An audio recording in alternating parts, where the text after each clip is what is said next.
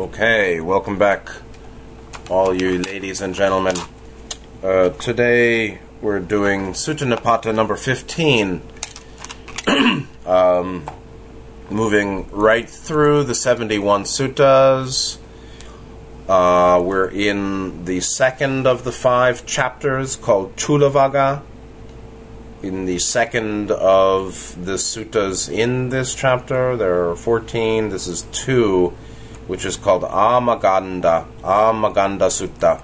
Translated by Thanissaro, he translated the title as Raw Stench Sutra. Which I'm going to look at first is the translation of the word Amaganda. And he wrote, "People are defiled not by eating meat, but by engaging in evil conduct." And that's a critical matter in Buddhism.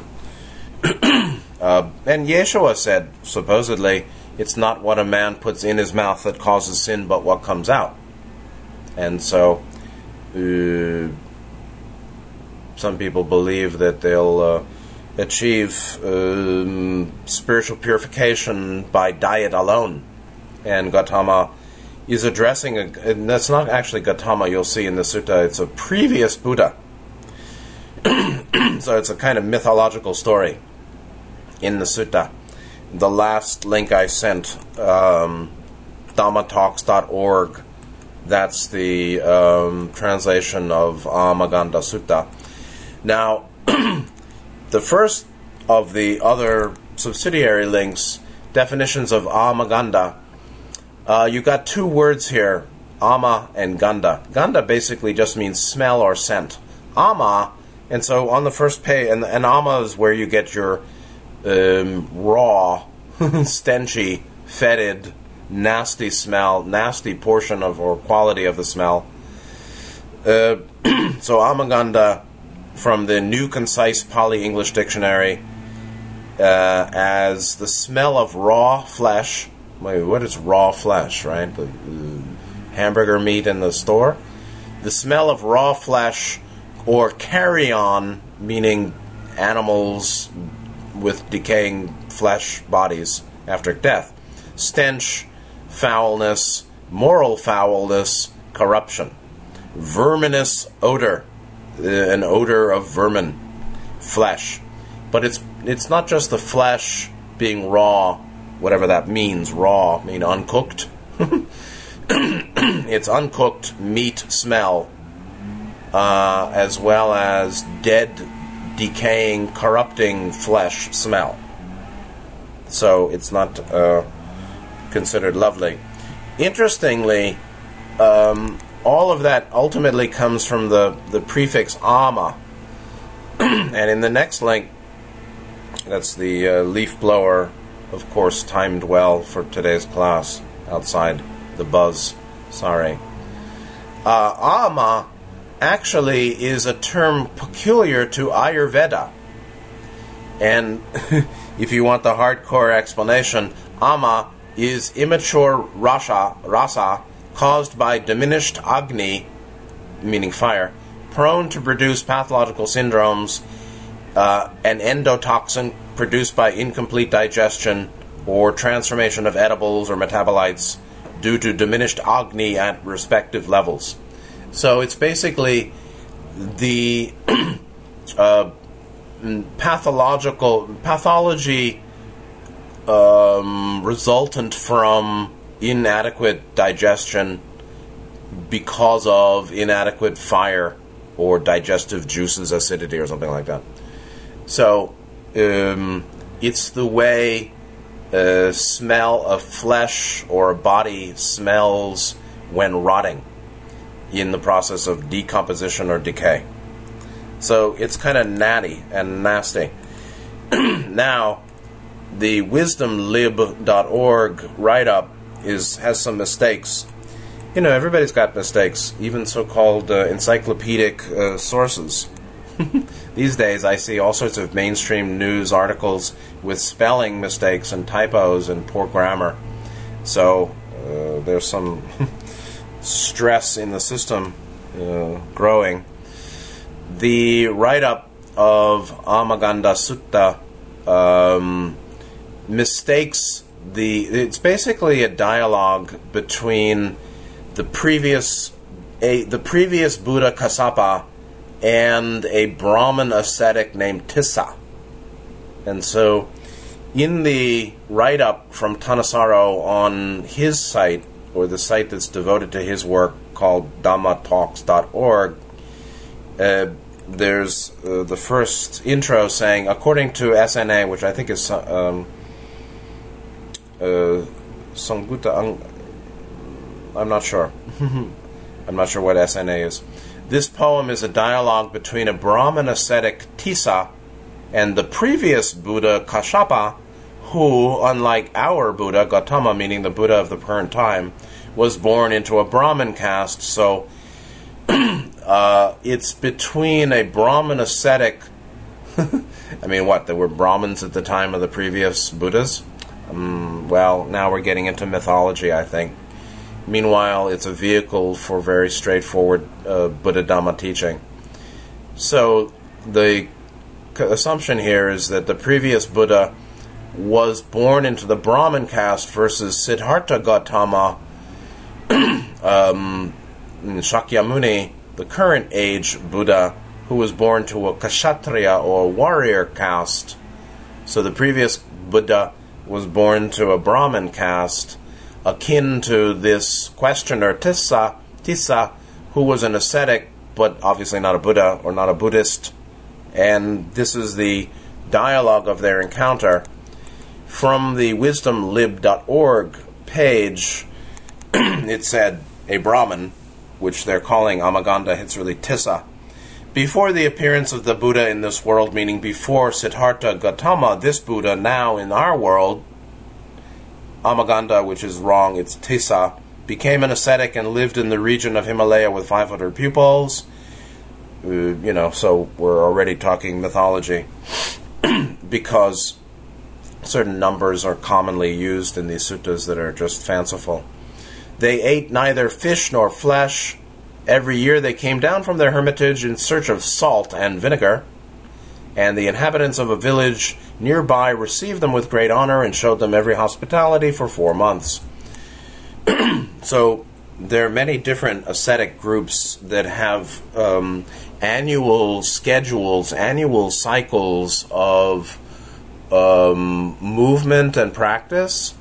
So in Buddhism there's the rains vasana, retreat period of 3 or 4 months during the time when Southeast Asia or India has monsoon rain. So likewise, these Brahmin ascetics had something like that. And this sutta, as you'll see, is a very direct criticism of Brahmin sadhus and guys that are doing austerity. So you'll see.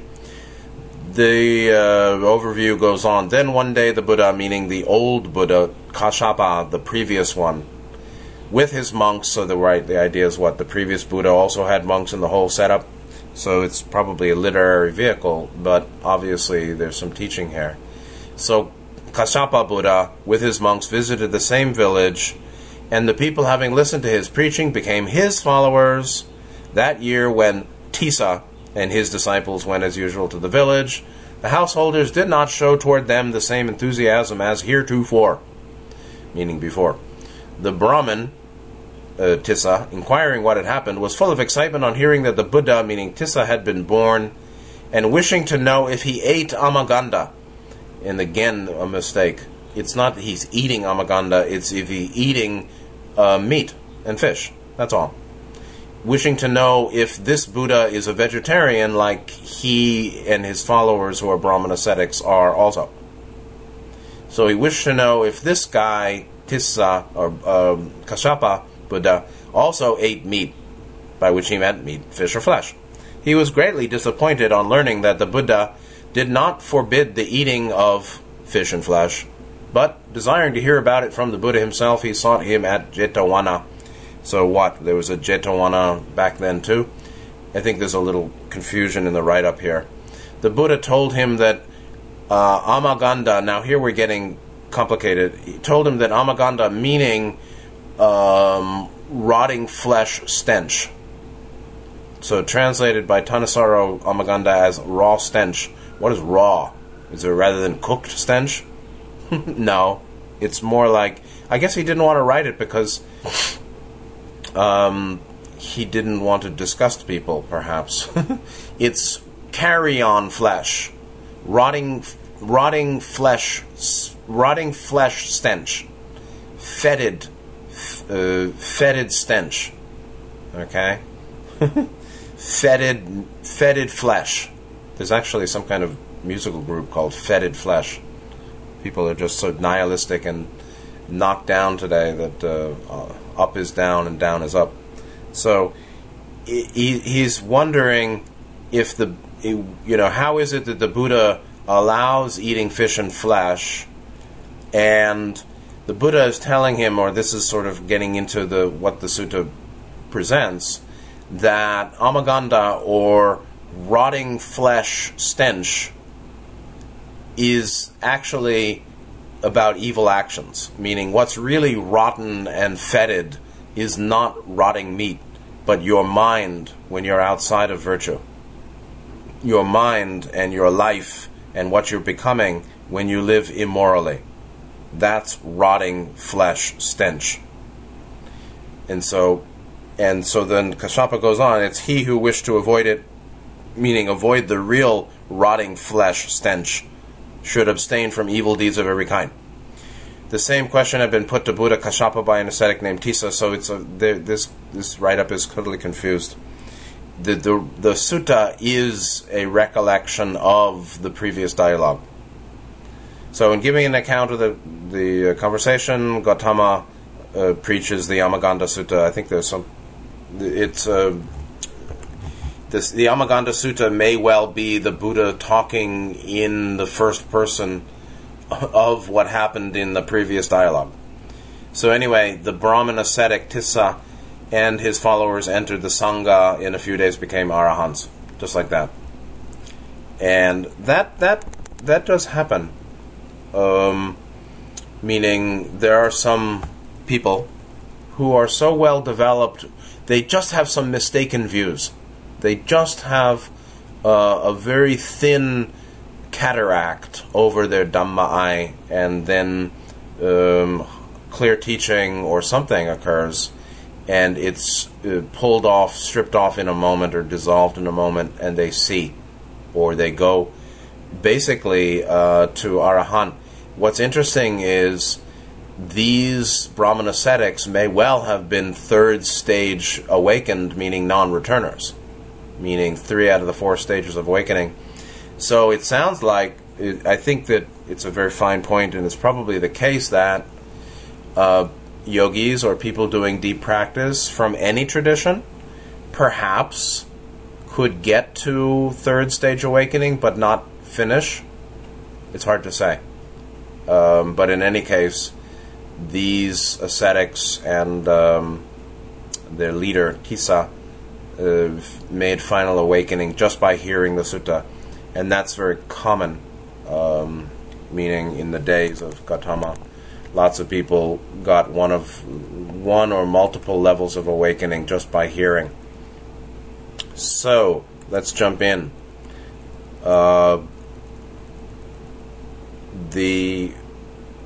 We can say that Gautama taught this in the first person of the dialogue between Tissa, the Brahmin ascetic, and Buddha Kassapa. So, it starts... I'll just read the whole thing through. It's very interesting, actually, and it's a pretty good translation. So, Amaganda Sutta, Rotting Flesh Stench Sutta. Tissa, quote, "Those peacefully eating millet, Job's tears, green gram, leaf fruit, tuber fruit, water chestnut fruit, obtained in line with the Dhamma, don't desire sensual pleasures or tell falsehoods. But when eating what is well made, well prepared, exquisite, given, offered by others, when consuming cooked rice, Kassapa," he's addressing the Buddha here, "one consumes a raw stench, one consumes amaganda. Yet you," Tissa talking to the Buddha. Yet you, kinsmen of Brahma, say raw stench is not proper for me, while consuming cooked rice and the well-prepared fleshes of birds. So I ask you, Kassapa, the meaning of that. Of what sort is Amaganda for you? What is Amaganda? Meaning, the Buddha, Kassapa here, says, we don't do Amaganda. Meaning, I'm not participating in rotting flesh stench activity. Meaning, to the Brahmin, to the Brahmin Tissa, it means don't eat meat and flesh and fish. And Buddha Kassapa is saying, I don't do Amaganda. Meanwhile, he indeed is consuming cooked rice and well-prepared fleshes of birds. You know, the language here shows you how raw things. It is raw. It's raw languaging or raw perspective on life. You know, people die and bodies rot by the side of the path in the forests and the charnel grounds 2,500 years ago. India is a rough place even today. It's not... Dead animals decaying by the roadside are not unusual at all in rural India. Even dead or bleeding cows walking through towns. I saw in Varanasi a cow that had been struck by a car and was bleeding in its hoof. It's nasty. And, you know, the whole place is filthy, really. And the government is totally asleep at the wheel, it seems. But life was raw 2,500 years ago then, too, it seems. Some things don't change. So what Tissa is having a problem with is the Buddha, Kassapa, says, I don't do Amaganda, meaning I'm not participating in what's commonly considered the rancid odor associated with fish and flesh eating, or fish and flesh having a rancid odor, and therefore the yogi avoiding any of that by being vegetarian, and Kassapa and Gautama are not vegetarian. So they are consuming cooked rice given by others, well-made, and well-prepared fleshes of birds, like a duck curry. Burmese red coconut duck curry. So, or green chicken curry from Bangkok. Good stuff, actually. So, and that's what the Thai monks eat all the time. So he's asking, how is it that you don't do Amaganda, but you eat meat? How can that be? And you're telling us that we don't know what we're doing being vegan. These are basically Brahmin vegans. Vegan Brahmins, which is the normal way there for Brahmin caste and a lot of Indians. And Buddha is saying that's not the Amaganda you should worry about from physical meat and flesh. The Amaganda you better worry about is your mind, which you will take with you, which is really where the work is. So the Buddha Kassapa addresses Tissa, and that goes nearly to the end of the sutta, and that's the heart of the teaching here. So, Buddha Kassapa, which is completely in line with Buddha Gautama, or the Buddha Dhamma that we have today, quote, killing living beings, hunting, cutting, binding, theft, lying, fraud, deceptions, useless recitations, associating with the wives of others, this is Amaganda, not the eating of meat. Those people here who are, I'll just read it. Those people here who are unrestrained in sensuality, greedy for flavors, mixed together with what's impure, annihilationists, discordant and indomitable, this is Amaganda, not the eating of meat. Those who are rough, pitiless, eating the flesh off your back, betraying their friends, uncompassionate, arrogant, habitually ungenerous, giving to no one, this is Amaganda, not the eating of meat. anger, intoxication, stubbornness, hostility, deceptiveness, resentment, boasting, conceit, and pride, befriending those of no integrity. This is amaganda, not the eating of meat. Those of evil habits, debt repudiators, informers, cheats in trading, counterfeiters, vile men who do evil things. This is amaganda, not the eating of meat. Those people here who are unrestrained toward beings, taking what's others, intent on injury, immoral hunters, harsh, disrespectful. This is amaganda, not the eating of meat. Those who are very greedy, constantly intent on hindering and killing beings who, after passing away, go to darkness, fall headfirst into hell. This is amaganda, not the eating of meat. No fish and meat. This means vegetarianism. No fasting. He's saying no vegetarianism, nor no fasting, no nakedness, no shaven head, no tangled hair, no rough animal skins, no performance of fire oblations, or the many austerities to become immortal in the world, no chants, no oblations, no performances of sacrifices at the proper season, none of that, meaning purify a mortal who hasn't crossed over doubt. One should go about guarded with respect to those things, one's faculties understood, standing firm in the Dhamma, delighting in being straightforward and mild. Attachments past, all suffering ended, or all suffering abandoned, the enlightened one isn't smeared by what's heard or seen. End quote. That's the end of his teaching to Tissa. Thus the Blessed One explained the meaning again and again. The one, meaning Tissa the Brahmin ascetic, the one who had mastered chants understood it.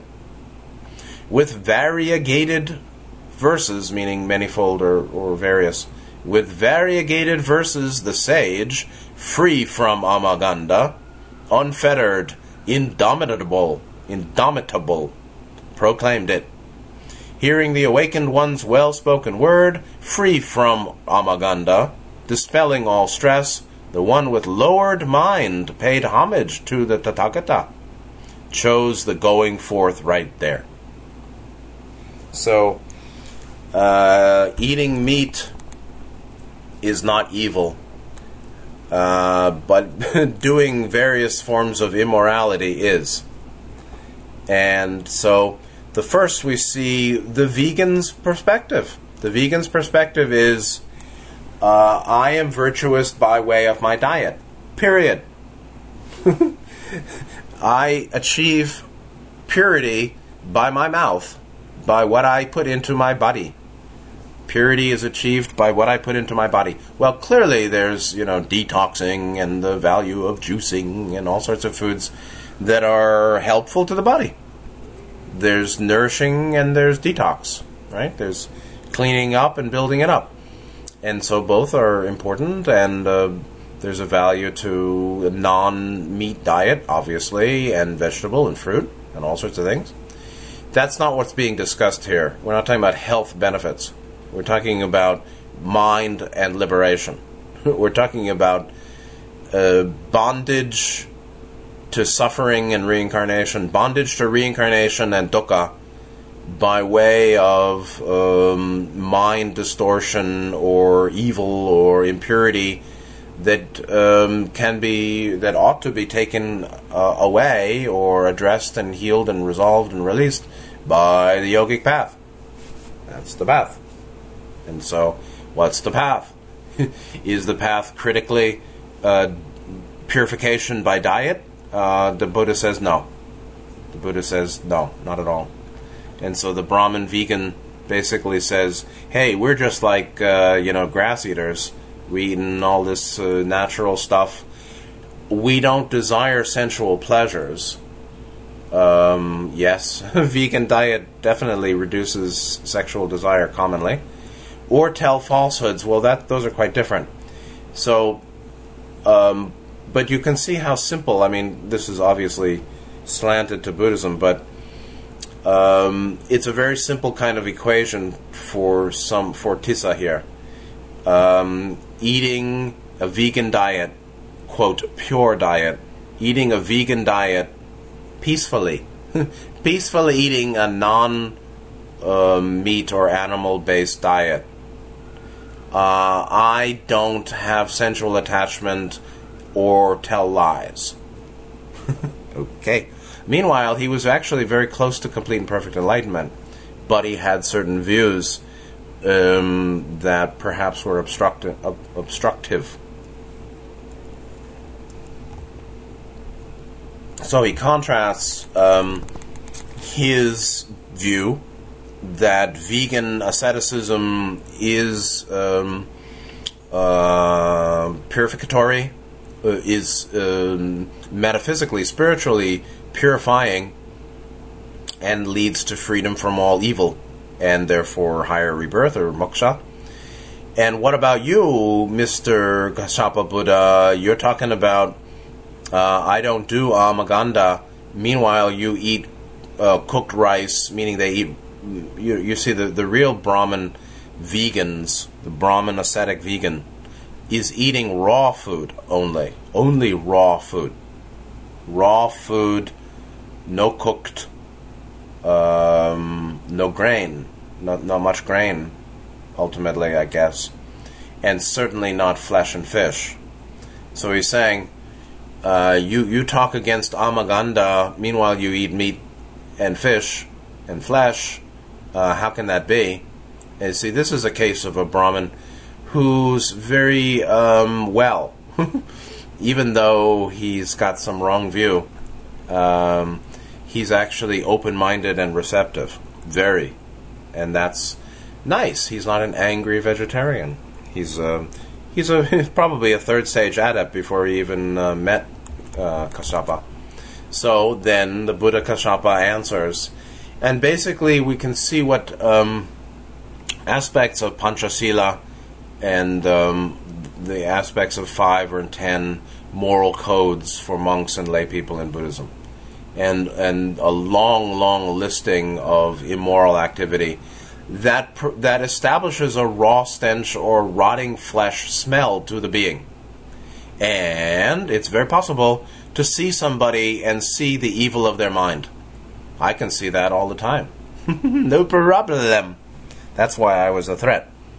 So, no problem. I can see your evil in your mind. And many people, not many, but some people who've developed along the way, that way, with that particular power or ability, can do so too. Meaning it's all available for all to see, but only those with eyes to see can see. But there is a stench surrounding. I mean, some people are heavily astrally parasitized. Some human leaders, many human leaders, many successful human big shots in this field or that have very significant astral parasitization, meaning they're parasitized, meaning they got astral entities all around them. And one can see it, or sense it, or feel it, and just know it, and also see the ugliness of their mind. Although they have polished white teeth and clean clothing or fancy clothing, there's ugly. The mind is very ugly, an ugly mind, versus a beautiful mind. So. Lots of humans are at high levels of society with a very ugly mind and a black heart, and they smell. That was, if you saw K-Pax, one of the people in the mental institution was saying the smell of something or other. He was the guy who was the doorman, and he had a psychotic episode or something. He was talking about the smell. But negative entities, negative astral, astral negatives and higher 40 negative have a smell common. The devil comes with fire and brimstone, or sulfur and that kind of infernal odor. Likewise, negative entities or humans that are full of perversion and wicked, people who do these things. And recently, Rick Wiles, talking True News, was talking about blood, that ordering death brings spirits who hound you. Demons hound the murderer. Yeah, of course. Of course. Demons hound the wicked. Demons surround and hound and go to sleep with and infiltrate the wicked. So killing living beings, hunting, cutting, binding, torturers, theft, lying, fraud, deceptions. These are some pretty macro level, wrong actions. But then he goes deeper into critique of the sadhu and the Brahman path to some degree. Useless recitations. And so that's broken with Sotapanna, the fetter of attachment to rites and rituals, believing that mere performance purifies. Mind purifies mind, not physical behavior. And then associating with the wives of others, meaning adultery. And so, I think some of these are Panchashila, and then we get into more detail. And I think he was addressing that he could probably see in the community of Brahmin ascetic vegans that some that some actually were not virtuous in mind or had some real blockage. This fellow Tissa, the Brahmin, was very purified already. Actually, it's just that he had certain wrong views, it seems. Going on, he's talking Gautama's or Kasyapa's arguing, or not arguing, but presenting other aspects of what creates a nasty stench, a rotten odor of immorality. So unrestrained in sensuality, greedy for flavors, and then we have some very interesting words here. Annihilationists. And I had to look this up. Of course, it means somebody who believes in ultimate annihilation. Hey, you mean the materialist, or the nihilist, or the atheist, or the Charvakas, the heresy of materialism? Yes, they are annihilationists. And so they believe in ultimate self-annihilation. The Western philosophical meaning or interpretation of the word annihilationist is really from annihilationism, which seems to be some philosophical perspective already studied that believes that unless the person or a soul is saved, it will ultimately be annihilated. And so, of course, you can't destroy light. Actually, you can rearrange it, but you can't destroy it. And so the annihilationist is the one who believes, I will be destroyed at death.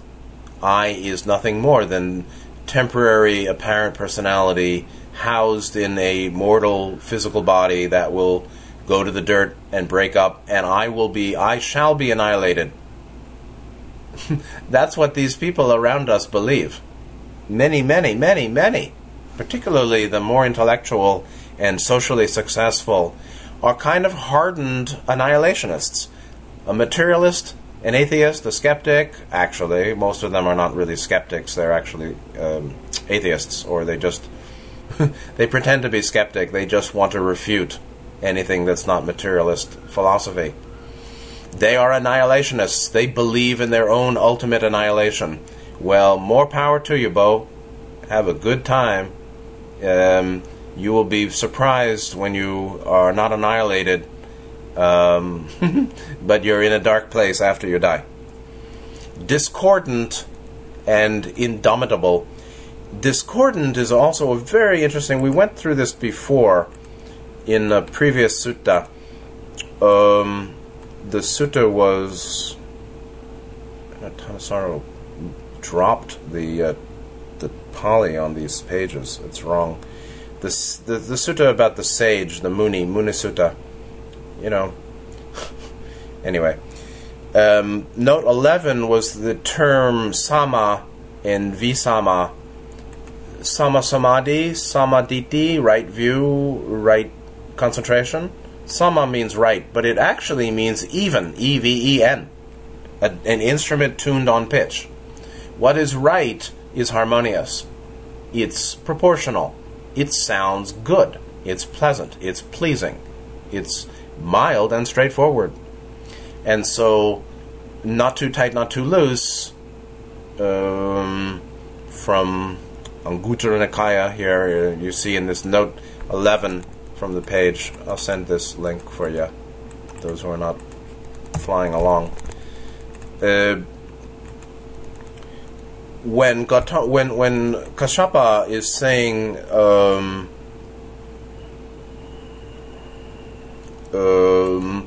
the annihilationist, the one who believes in ultimate destruction of what I is after death, is discordant, it means they're wrong. And so sama as right or even, this is visama, I think, wrong or discordant and uneven and unfitted, disharmonious. Discordant as a misfitting. And so going the wrong way in spiritual development sounds a bad note. And for us, for one with ears to hear, there's eyes to see and ears to hear, one can see where people are going the wrong way. I mean, it's possible to see how somebody is caught by a wrong view and continuing to develop themselves in accord with a wrong view, like materialism or annihilationism, materialism or atheism, which is basically associated with, or essentially a cover for annihilationism, being an annihilationist. So it's possible to hear the discordant view, the discordant note of wrong view, of mistake. It's possible. And so how do I know it's true? Because it's true. Because I hear the sound of sama, the sound of evenness or harmony or resonance with heart and 6-ray. Ho ho. Resonance with green, blue, indigo. And so I just thought it was a very important little kind of little cherry on the top there to acknowledge to that that one form of mistaken living or mistaken view, or what is associated with a rotting stench, rotting meat stench, is the commitment to annihilationism. And the other one is that the annihilationists are indomitable.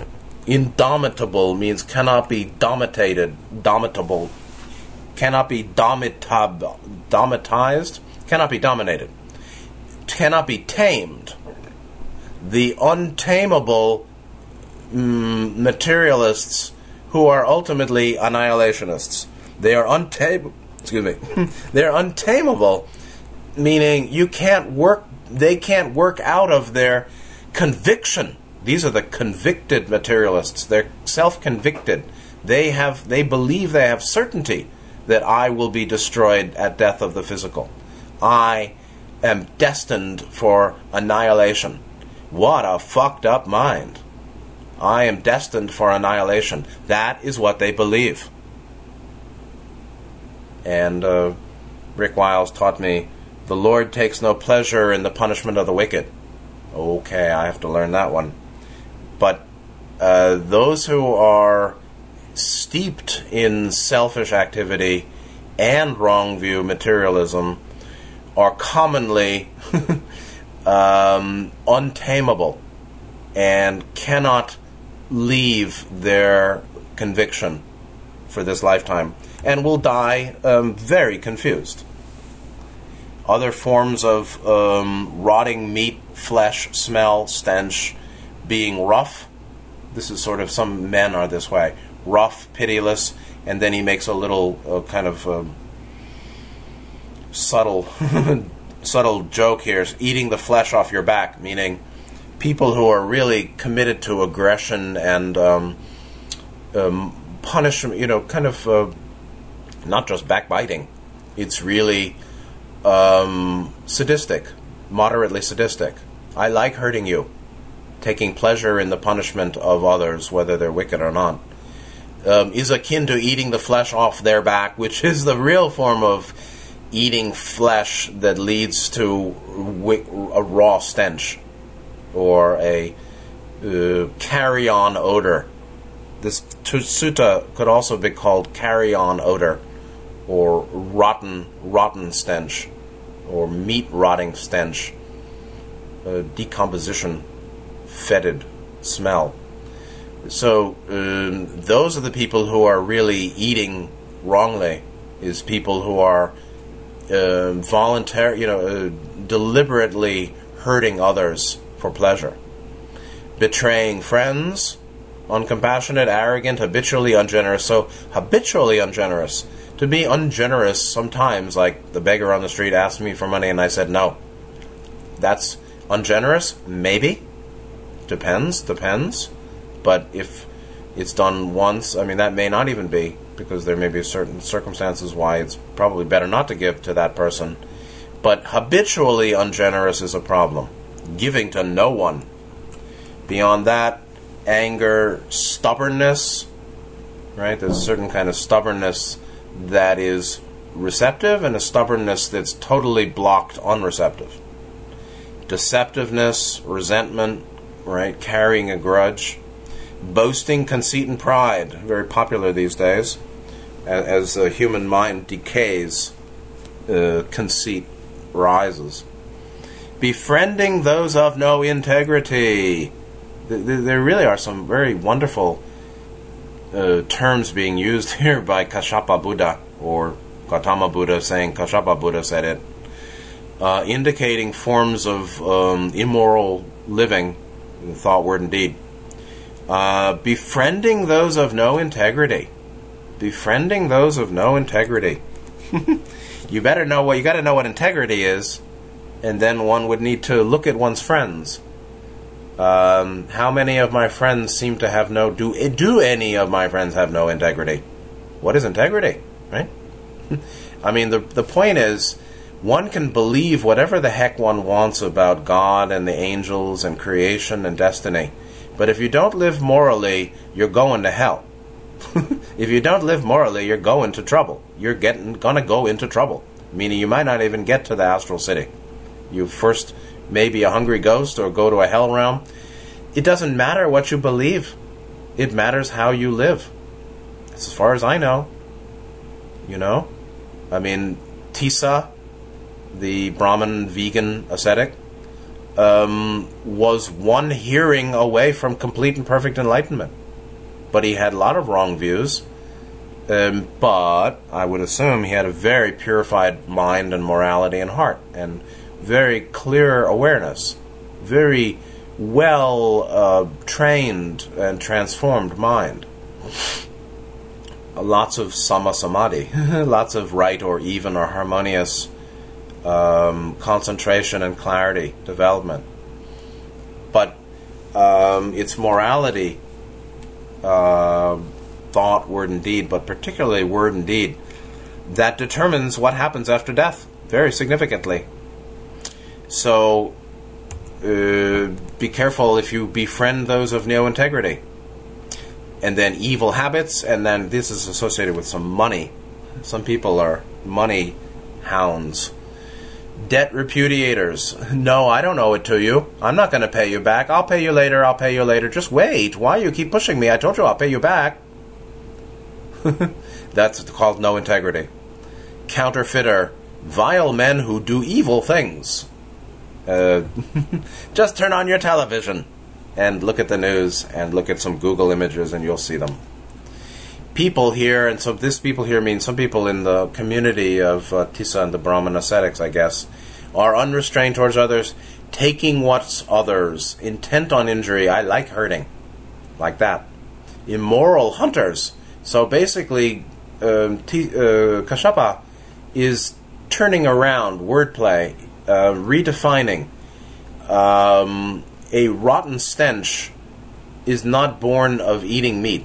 It's born of an immoral mind and speech and way of living. And hunting meat may not be the problem. Hunting animal, I mean, Buddhism doesn't encourage hunting, by the way. So, but this is immoral hunters, hunters of immorality, harsh and disrespectful. So any of those qualities obviously are not supported on the path and not purified by veganism.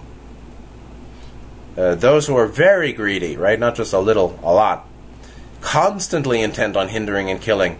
This is more common, in war zones.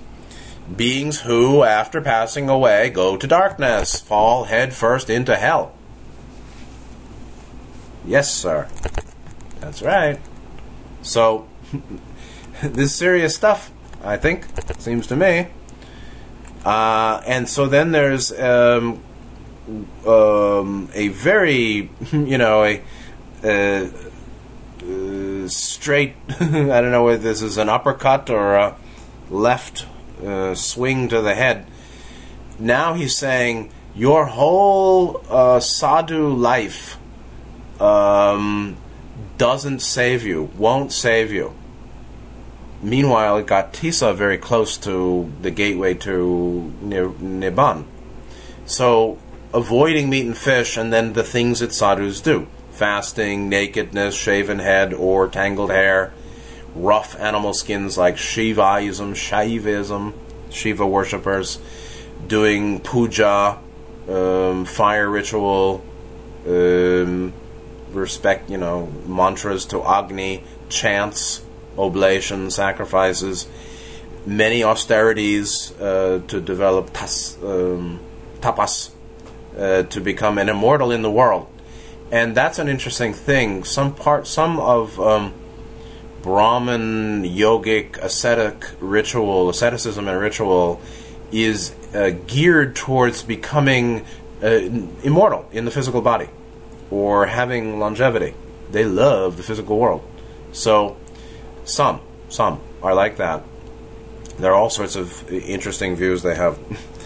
But all that stuff won't purify one who hasn't crossed over doubt. Now that's another matter, distinct from so-called immoral thought, word, and deed. Doubt in what? Doubt in Buddha Dhamma Sangha for sure. Doubt in Buddha's teaching. Doubt in this teaching. Doubt in the teaching that morality and purification, transformation, is not achieved by diet.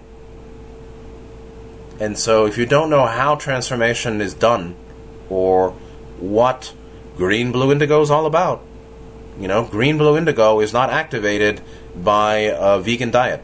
It may be, it may not be, depends. For some people, I imagine it is, but not per se, not by necessity. A vegan diet does not, by necessity, activate green, blue, indigo, as far as I can tell. Nor does a meat diet per se lead to immoral thought, word, and deed. I mean, Tibetan Buddhists eat meat, Theravada monks, Burma, Sri Lanka, Thailand, all eat meat. They eat what they're given. And that's that. And then they go on to something more important than eating after they finish the meal. And so, doubt, however, doubt in what works, doubt in what's necessary or what's to my long-term welfare and benefit, right? All Buddha Dhamma is teaching geared towards what Gautama and Tissa or any other, not Tissa but Kashyapa or any other Buddha knows or believes to be to our long-term welfare and benefit. and we have lots of doubt. Doubt in ourselves. But this, we're talking not here about, I don't know if I can make it. I don't know if I'm good or bad. It's not really. It's doubt in the way. Doubt in the path. Doubt regarding what's necessary and important and what's unnecessary or harmful. What's helpful, what's harmful, what's essential, what's not. What I ought to do, what I ought to avoid. Those are also critical doubts or topics of foci for doubt, foci upon which people have a lot of doubt. And don't look to humanity for guidance, please. Please, don't look to your peers or people around us for guidance. They generally are clueless, like we may be, or they often don't know much. And so, trust yourself and keep seeking to know and clear up doubt, which really means answer your own questions. One should go about guarded with regard to these things. And so Buddhism is very strong about self-restraint. It's not suppression if it's honestly, consciously, deliberately done. I will deliberately restrain my speech and action so as not to hurt you or not to hurt me or not to get in trouble or when I think I should take a break or wait. Guarding the mind and therefore guarding speech and action is very important to Buddhism. And another reason people don't like it, it's the opposite of do what thou wilt. So this is not do what the hell you want. This is be careful and learn the way. Learn the way and live in accord with the way, which is also called the Dhamma, or the path, or Buddha Dhamma in the teaching. Learn it and live in accord with it. That's it. And if you want to do your own thing all the time, you will experience the consequences of it, which will be dukkha and sukha dukkha. Sukha dukkha, dukkha dukkha, and that's about it. Sukha dukkha or dukkha dukkha. Those are the two choices, I think. And so one should be careful. That's a very deep Buddhist perspective. Standing firm in Dhamma, delighting in being straightforward and mild. What a lovely phrase. Be straightforward and mild. And that's really wonderful. Attachments past, suffering abandoned, so that's the end of the way, the end of the path. The enlightened one isn't smeared by what's seen or heard or seen. Smeared. For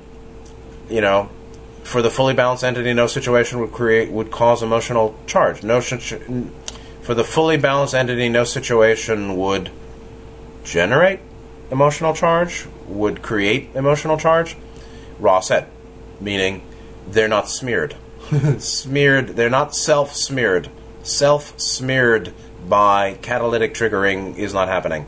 Self-smearing is finished. The enlightened one isn't smeared by what's heard or seen. And that's really what it's all about, what we hear and what we see. What we touch is catalyst that may be triggering, but particularly, commonly, mainly, generally, it seems to be what we hear, what people say to us, or what we're listening to, and then what we see visually or where we're looking, leads to reaction, right? The fashioning of experience from catalyst. So the catalyst of what we hear and see, and obviously the catalyst of what we touch or smell, but particularly catalyst of hearing, seeing, then may well trigger us to distorted response, fashioning smeared experience, self-smearing by distorted response to catalyst, triggered us to emotional charge, meaning lower triad blockages remain. So the Blessed One, or the one who's finished with the path, doesn't do that. They don't react to distortion with distortion. They don't react to phenomena by triggering. They're not triggered by phenomena. And, I think that's something noble to seek, freedom from emotional distortion triggering, not smearing yourself. So, Blessed One explained the meaning again and again. So they know this is repetitive, right? And being repetitive is very useful if it's coming from a source of great wisdom. The one who had mastered chants understood it. He knows it. He got it. He's a mantrayani. he's been doing his mantras. So he had a lot of concentration, he had a lot of discipline, he had a lot of restraint. He just had certain wrong views about what is wrong, what is virtue vice, thinking that a meat diet is vicious, and a plant diet pure, right? Is it pure? Gautama is really saying purity is not found by diet. There is no pure diet. There's a pure mind. So somebody said about the current time, there are no truly safe places in this current time at the end of third density and earth changes and ... There really are no totally safe places, but you can be a safe person, or there are safe people, or there are areas where the people are a bit more virtuous than somewhere else. So going through hardship with a lot of people of no integrity around you is dangerous. Going through hardship with more people around you who are virtuous or have integrity is a little bit safer. Important point. And so, not only is this a very sophisticated sutta, actually. There's a lot of sophisticated teaching, I'd say. Sophisticated in the sense that it's refined and subtle, deep and subtle, and very finely expressive. Like, even at the end of this final verse, aware that there has been a lot of repetition here. Again and again, he explained the meaning. And that the term indomitable, as Thanissaro notes, is used again. So the annihilationists are indomitable, untamable, and unmovable in their conviction that they shall be annihilated at the end of the physical life. The materialist and the atheist and the skeptic and the nihilist, they are sure. Therefore, they're indomitable in their distortion. Then, though, it's said that with variegated verses, meaning all the different ways of teaching here, free from maganda, meaning there ain't no raw stench, there is no rotted flesh smell here, unfettered, meaning the 10 fetters are finished, indomitable too. He's also indomitable. So he is untamable too. So the annihilationist is indomitable, and Gautama is, or Kashyapa is indomitable. And so Thanissaro, who's himself very literary, meaning could be probably a good writer and poet, wrote then that, he wrote note 3, notice that being indomitable, a amaganda, meaning raw stench or fetid odor, in the discordant person, in the annihilationist, becomes a positive trait in the awakened. And he says, this sort of contrast provides the basis for the wordplay that Sutta Nipata, the whole series, occasionally uses to describe the awakened in a paradoxical way. It's not really paradoxical. One can be indomitable, one can be stubbornly certain, stubbornly unmovable in wrong view, one can be stubbornly or unshakable in right view. So stubborn wrong-headedness can lead to unshakable knowing and right living, and that's not paradox, really. It's just how certain qualities of mind are neutral. They're evolutionarily neutral, and this is a very important subtle point. The truck driver who does 16-hour long hauls with patience and courage and some faith, and works through loneliness, works through fatigue, has self-trust, has some self-confidence, and then goes off to, to get drunk or wasted in the bar when he comes home. the qualities that are developed by his occupation are qualities that will continue for the rest of the spiritual path through further incarnations. And so you can do something harmful in the right way, doing the wrong thing for the right reasons, or developing universal virtues and qualities of mind while being wrong-headed, and then finding that one can become unshakable in truth when one clears it all up. And so there are certain qualities of soul, qualities of character, essential foundational qualities of mind, or green-blue, actually, that are developed in earlier incarnations when the person's desires are lower, or their ways are more toxic or distorted. Those qualities are retained all the way up as their desires elevate to more seeking of polarization and service. And so the person who's a common laborer, as they say, may have some highly virtuous, uncommon qualities as well.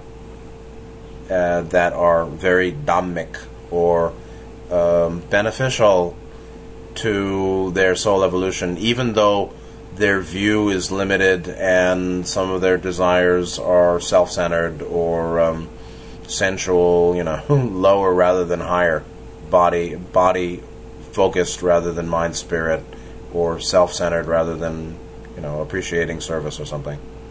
So Gautama is indomitable, or Kashyapa is indomitable in his own way. And so then the end of the sutta is that the Brahmin, Tissa, got it. And he was, even the phrase, the one with lowered mind, paid homage to the Tathagata. Lowered mind. He was humbled. He was wrong. He admitted, you're right, bro. I didn't know.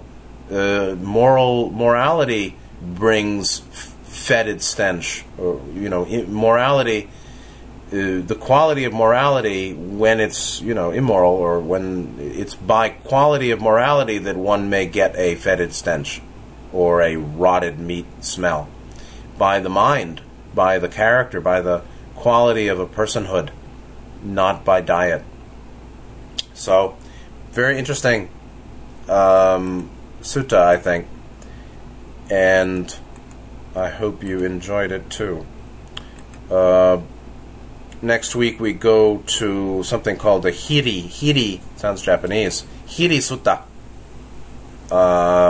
And we'll have two different translations. What is a True Friend is the title. It's a very small, it's a very short, simple sutta. Short, simple sutta. So I'll read both translations, and then we'll talk about friendship. Friendship from a Buddhist perspective, friendship from universal perspective. What is friendship? And so, in any case, in keeping with the shorter policy here, I hope this was useful. Lots of rich information and perspectives, I think, we could find here. So, thank you for being here. I hope you enjoyed it.